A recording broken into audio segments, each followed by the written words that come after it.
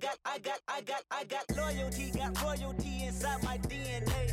Welcome into another edition of the Sacramento Kings podcast presented by Hoopball and the Hoopball Podcast Network. I'm your host, Damian Barling. Hope you had a fantastic weekend. Thank you so much for downloading, streaming, and thank you so much for listening here. If you're listening on Monday, October 21st, we are 1 day away from the start of the NBA season. We are 2 days away from the start of the Sacramento Kings season, and we are 4 days away from the beginning of the home portion of the Sacramento Kings season. Obviously, Kings fans, it's a big day for your team here is, well, the Buddy Hield extension deadline is today. What will happen here with Buddy Hield, with Vlade Divac? The Fan Fest was this weekend. Lots of jokes and games and smiles, and everybody was having fun. And a lot of speculation about what is going to happen today. Are they going to meet in the middle? Are they going to give Buddy what they want? Or is they steadfast at 90? What are we looking at here with Buddy Hield and your Sacramento Kings? Well, we'll find out. And depending on what time you're listening to this, we may already know.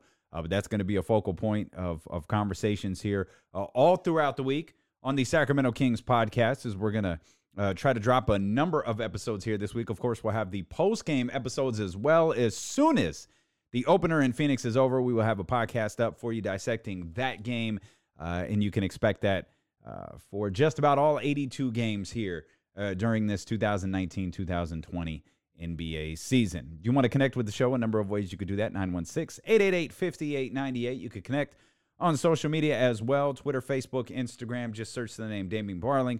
And hopefully you're all subscribers. If you're not yet, become one. Hit the subscribe button.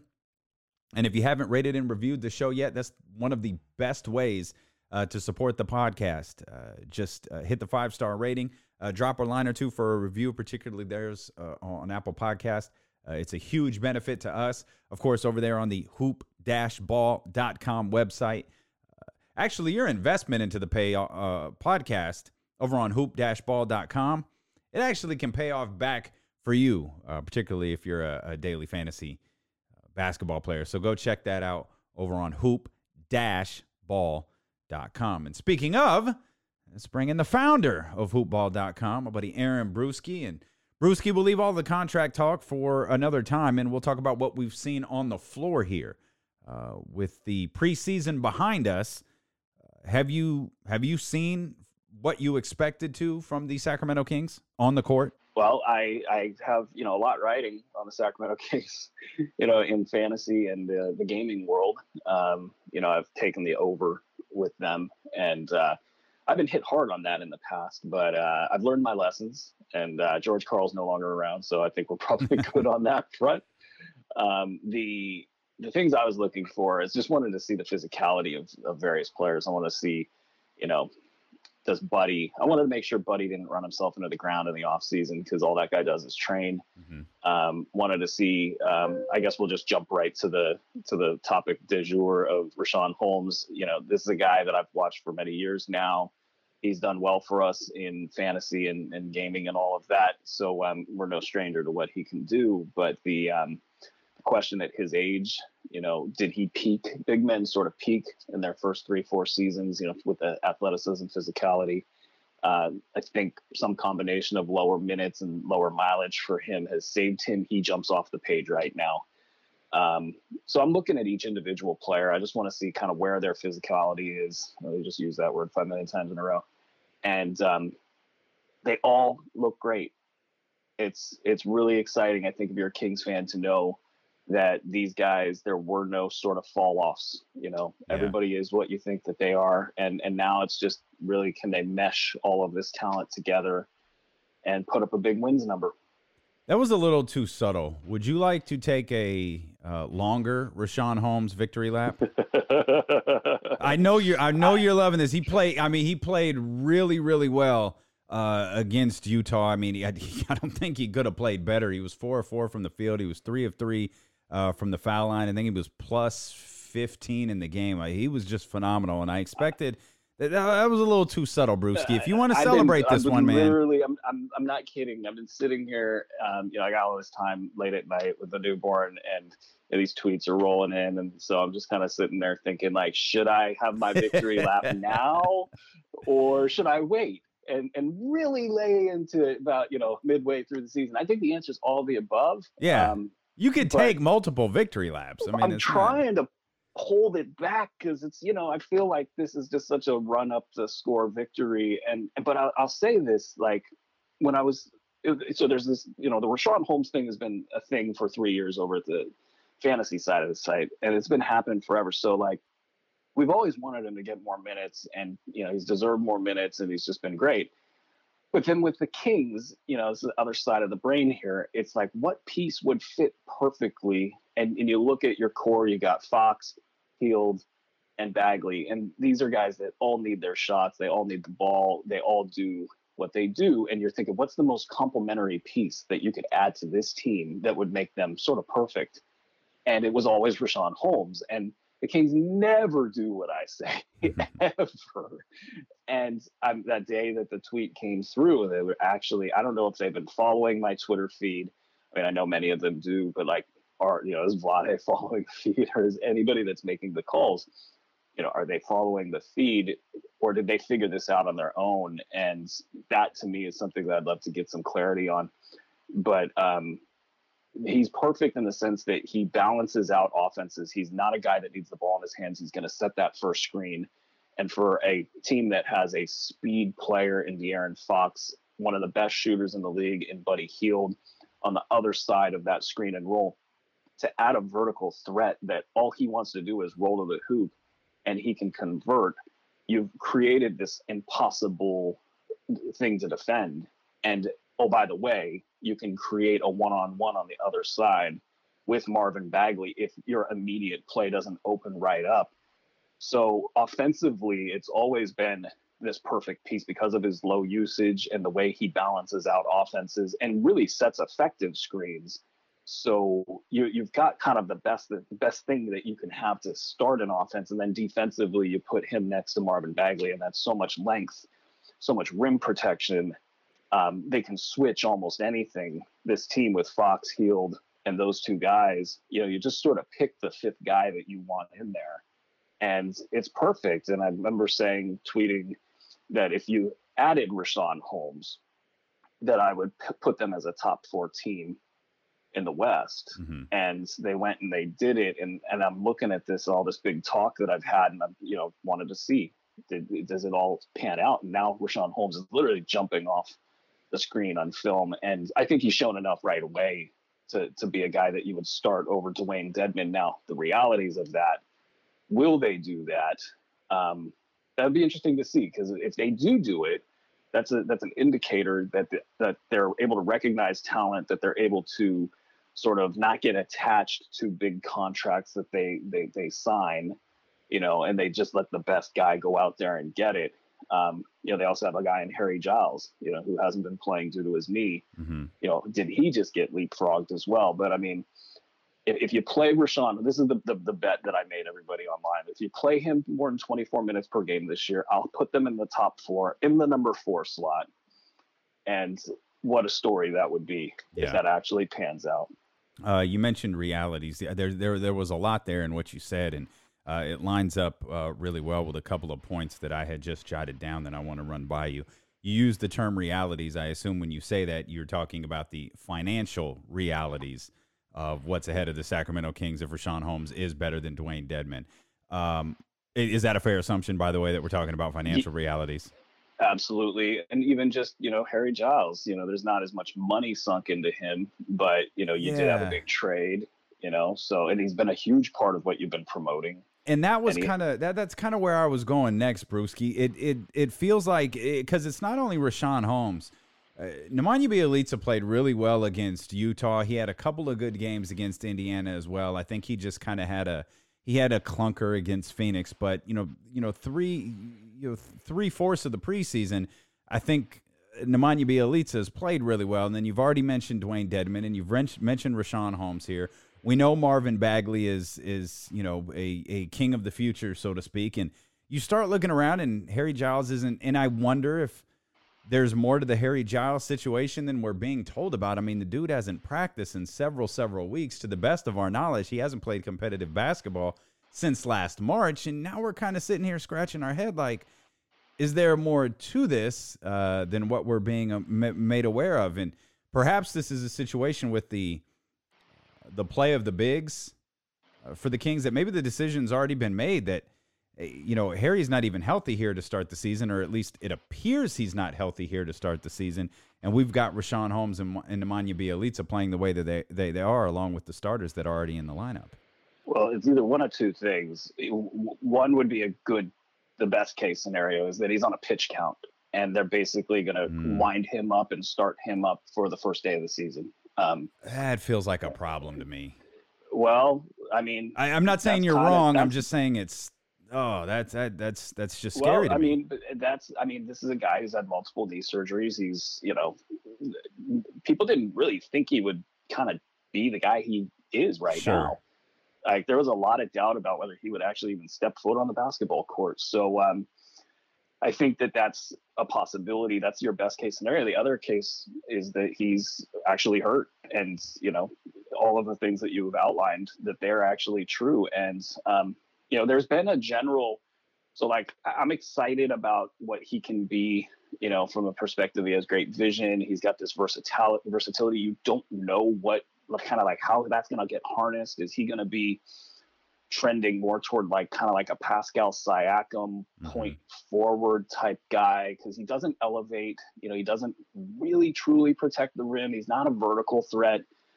He's not the strongest guy, but he has this athleticism that it jumps off the page. And when you combine that with some of the vision and the energy that he plays with, you just kind of wonder what he's going to end up being. So, but at the same time, people have really sort of inserted him as this high-end prospect that has this high ceiling. And in many ways, I kind of almost think it's unfair to him, because even if he has that potential, the expectation is that he's going to immediately tap into that and be this guy. And I don't know that his ceiling is what Rashawn Holmes is already. So the expectation levels there are out of whack. As far as Bjelica goes, we'll have to agree to disagree. I am just, with him, he can shoot. That's great. I think that's definitely something that's necessary for this team. But defensively, I think, when the minute the other team sees him on the floor, they just reorganize their offense and decide that they're going to attack him every single time. And that even if he plays well, is problematic, because you're letting the team dictate what they want to do and get in the comfort zone that they want to get into. But what player on the Kings would a team fear defensively? Would they fear, as in? Is there a player on the Sacramento Kings where you talked about Nemanja Bjelica, perhaps a team seeing him and we can have our way here. Is there a player on the is there anything else but that? Because I feel what I mean is I feel like the team is collectively what you just said Nemanja Bjelica is. As far as defensively, defensively. I have a pretty high opinion of even I guess the individual parts. We'll start down, with Fox. Fox has this jitterbug, his ability to cover two players at once. You got a couple guys that can do this, but Fox has this ability to cover two guys at once. He gets sandpapered on screens a little too much, but that's something I think with added strength and added experience, he'll be able to. This year, next year, the year after that will really be his prime years in terms of on-ball defense. Buddy, I saw some defensive stuff from him last year that, to me, put him in the top half of the league, the top half of starting shooting guards defensively, with what he's doing physically, with strength, with his foot speed, his reaction time, off-ball, some lapses, but nothing too crazy.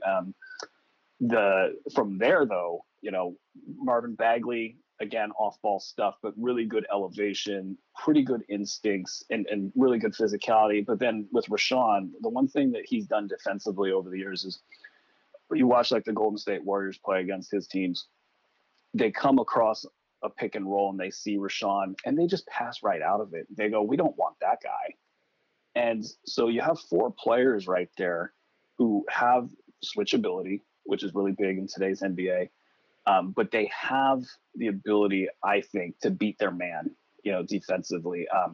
Fox, I think, has a high-end potential defensively.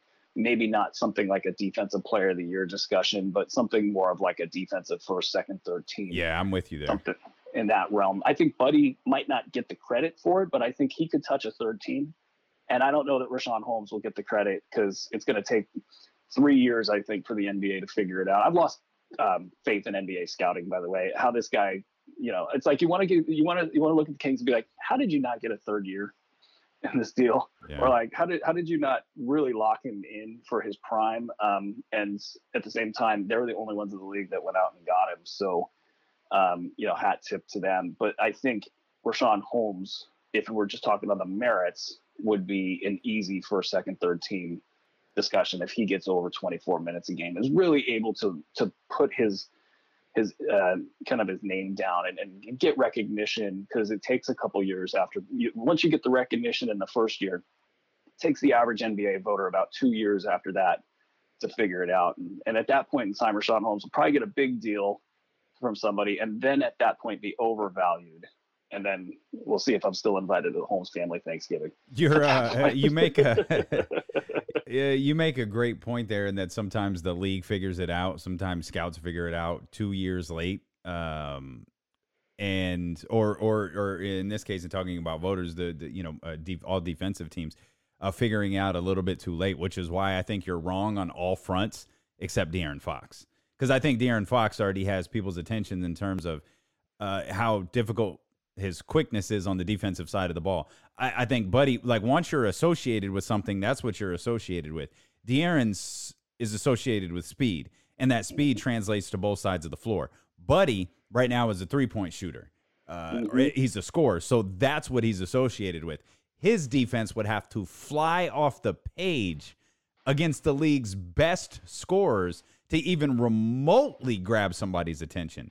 So was the national writer, I forget who they were, like, had him as the sixth man? Yeah, sixth man of the year. Buddy Hield, definitely. Yeah, Buddy Hield is in contention for sixth man of the year. That's, I heard, obviously got a ton of texts that night. You drove Kings fans nuts here on the podcast text line. That type of stuff drives Kings fan nuts. I can tell you from a very personal perspective, that is stuff that drives other analysts nuts.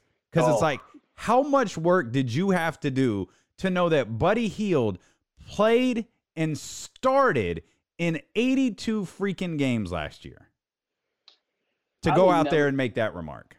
It's the higher you go in the media food chain, and the more responsibilities those guys get, it takes them further away from really the nuts and bolts of basketball analysis. I'll say we do these little things called blurbs, and they're like little snippets of what happened and what the impact was. Like, those are like push-ups. You do them every day, and then you know what's going on with the 12th man over in Philadelphia. These guys, they don't do any of that. They fire off, Buddy Hield's going to be a six-man candidate, even though he started, for however long. It's how fans get really upset because of and it doesn't matter the sport. It's universal across football, basketball, baseball, whatever. This was his contract year. He balled out. He got his money, and now all of a sudden he stinks. The same can be very true for media. Like, I made it to Turner Sports. I can suck now, because it's amazing how many guys do that. Like, they get to those highest levels, they do all of the things that you just said, and then they wind up on ESPN, and they wind up on Turner Networks, and suddenly they suck. Like, suddenly they're awful, and they can't remember, or they don't take the time to research the simplest thing. And at least they can get heckled now on Twitter. Oh, for sure. Yeah, because Twitter, it wasn't that. Twitter is a wonderful, wonderful, wonderful place to be. I say with all sarcasm in the world. With respect to defense, there's something I did, in case we run out of time here. I did want to get this off my chest with the Trevor Ariza thing. With whatever's going on with his back, I don't think it's serious. But it's something you want to watch out for. If Trevor Ariza, I'm watching him right now. I want to know, is he willing to take a 20-minute role per game and just ball out during those 20 minutes, to just give everything he has, not shoot?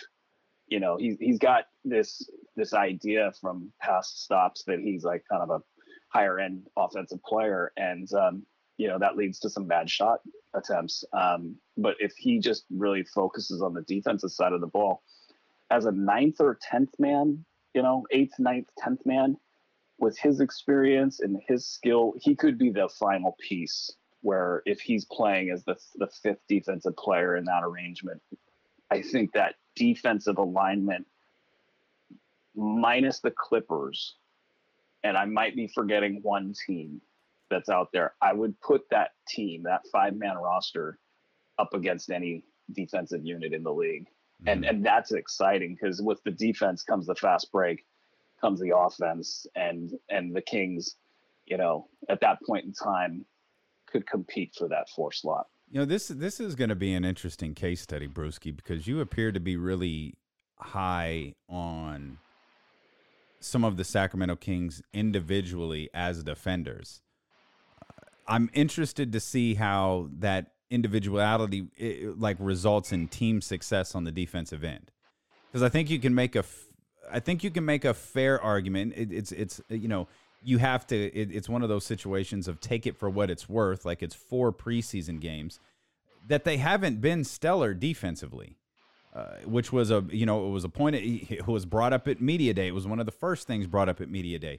Luke Walton was adamant. We're starting, before we go to India, every practice we're starting with it's defense, and then they run into the Phoenix Suns, who are, they're still the Phoenix Suns. And it was tough to really get a measurement for what that game was. And I looked at the game versus Utah like, okay, this is a good marker for them. You talk about being 4th in the West if all stars align. Well, I think a lot of people have Utah there near the top of the Western Conference. And, they scored 37 points in the first quarter, but they gave up 38. And then things kind of settled down for them. But I still wasn't clear what to take away from it.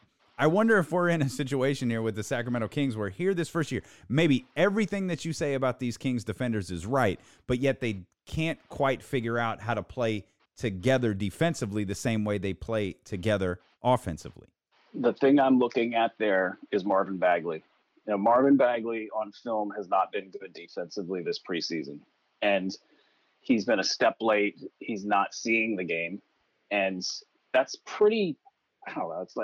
It's just a preseason, second season. So there are a lot of players who are in their 7th or 8th season that come into preseason and they just look terrible on defense. And on day 1 of the regular season, they're fine. But he's the one guy who has the potential to sort of take the team and spin it in a direction that it maybe not doesn't want to go. And what I mean by that is, like, they have an incredible identity if they choose to keep it, which I think they should, is running and running and running and running some more and just putting together a bunch of body blows and making the other team get tired, make mistakes, wear them down. And, all of the personnel fits that.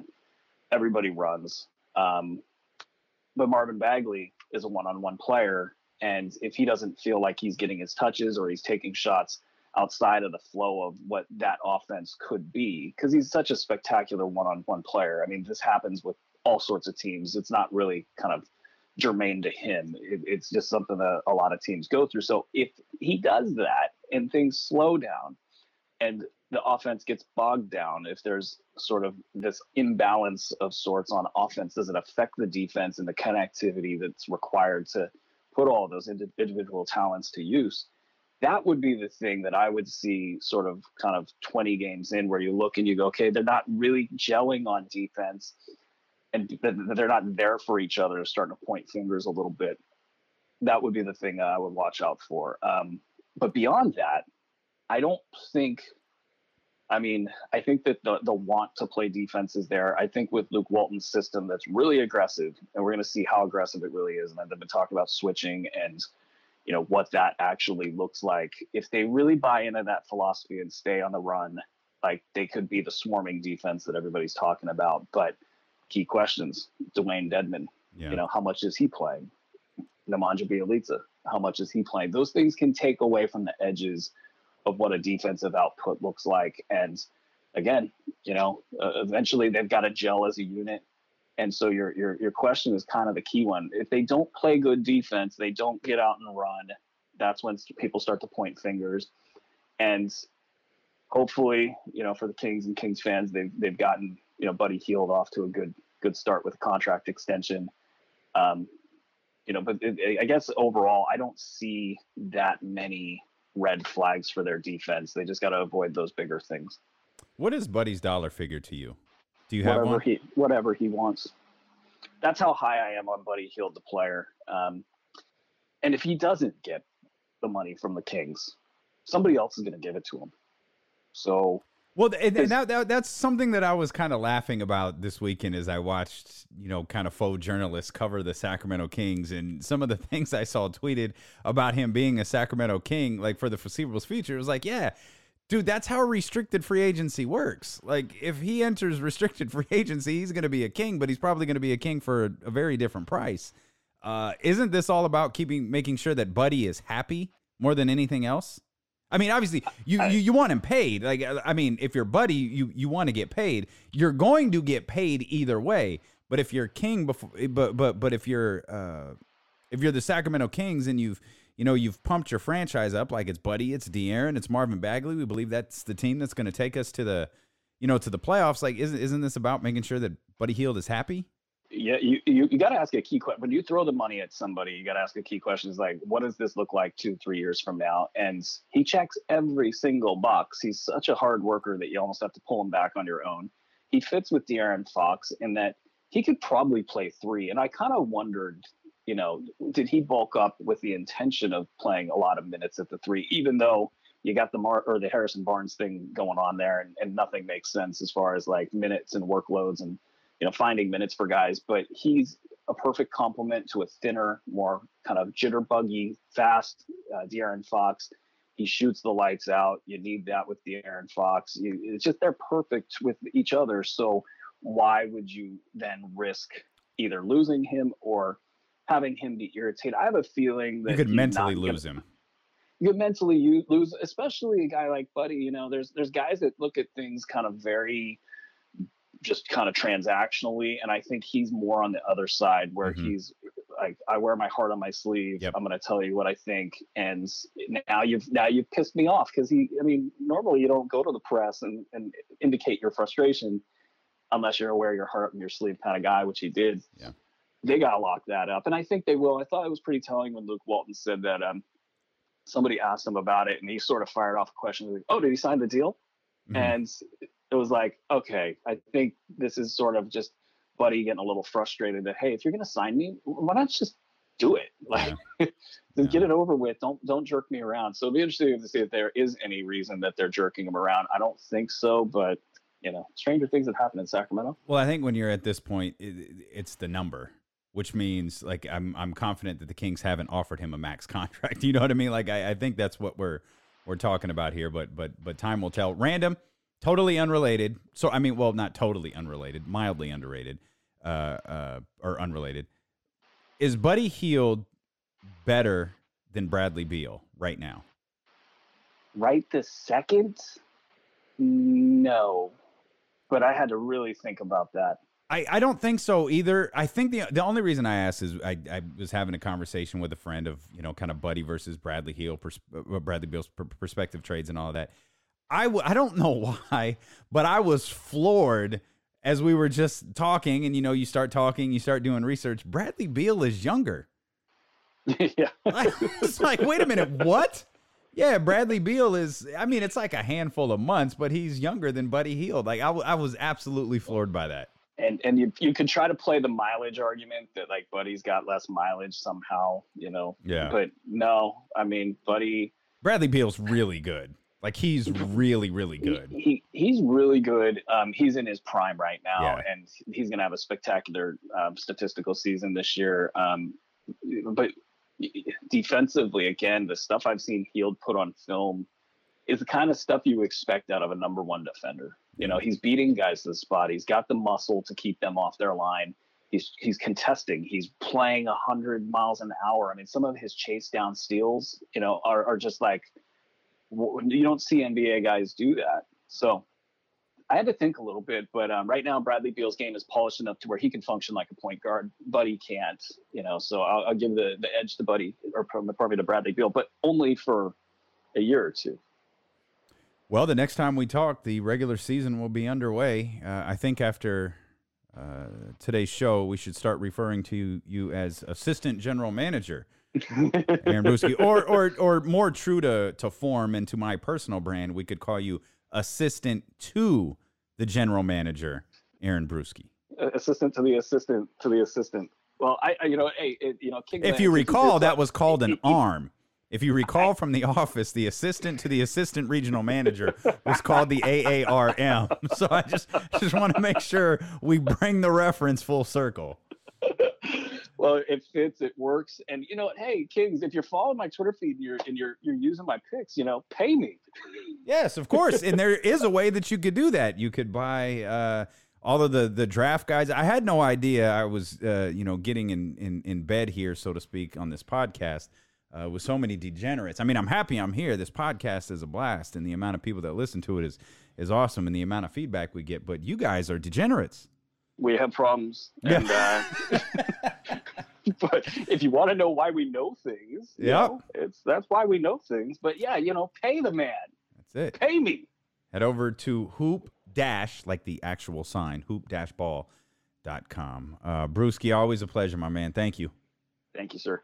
Man, his campaigning for Rashawn Holmes has really paid off here during the preseason. I think we talked about this when the Kings picked him up during free agency. He was going to be a guy that Sacramento Kings fans fell in love with just because of the style of his game. For those that weren't familiar with him, and those who started digging into YouTube and highlight films to learn more about Rashawn Holmes, we said immediately this is a guy that the fan base is going to absolutely fall in love with because of his style of play. And not only have fans fallen in love with his style of play, but his style of play has fit in beautifully with what the Kings are trying to do here. So one other note that we didn't really touch on with Aaron Bruski. We kind of did. We danced around it a little bit. Didn't mention at the start of the podcast. Is Luke Walton announced that Harry Giles won't be playing against Phoenix. Didn't really go much further. Didn't really say anything about the game on Friday at the Golden One Center. Didn't really have a timeline for when we can expect Harry Giles out there on the floor. But this was a concern, and we talked about it when Harry Giles didn't make the trip to India. And you can go back if you're new to the podcast and you want to get caught up on some of the off-season happenings here before the regular season gets underway in a couple of days. We've had a number of conversations about Harry Giles and a concern when he didn't go to India over Harry Giles' health, and now looking at the way Rashawn Holmes is playing, and I don't know, Bruski is, as you heard there a moment ago, not really a big fan in Nemanja Bjelica, but he has played, particularly on the offensive end, relatively well through the preseason, and obviously you got Dwayne Dedmon there, and then in the franchise, Marvin Bagley. Where's Harry Giles going to fit in this? Like, we all love Harry Giles. There's no question about that. Sacramento loves Harry Giles. I do believe that the Kings love Harry Giles. What are we talking about? Like, what's happening with him? And it's magnified because of his injury history. I understand that. And maybe it's making a mountain out of a molehill. But, we haven't seen him play since March.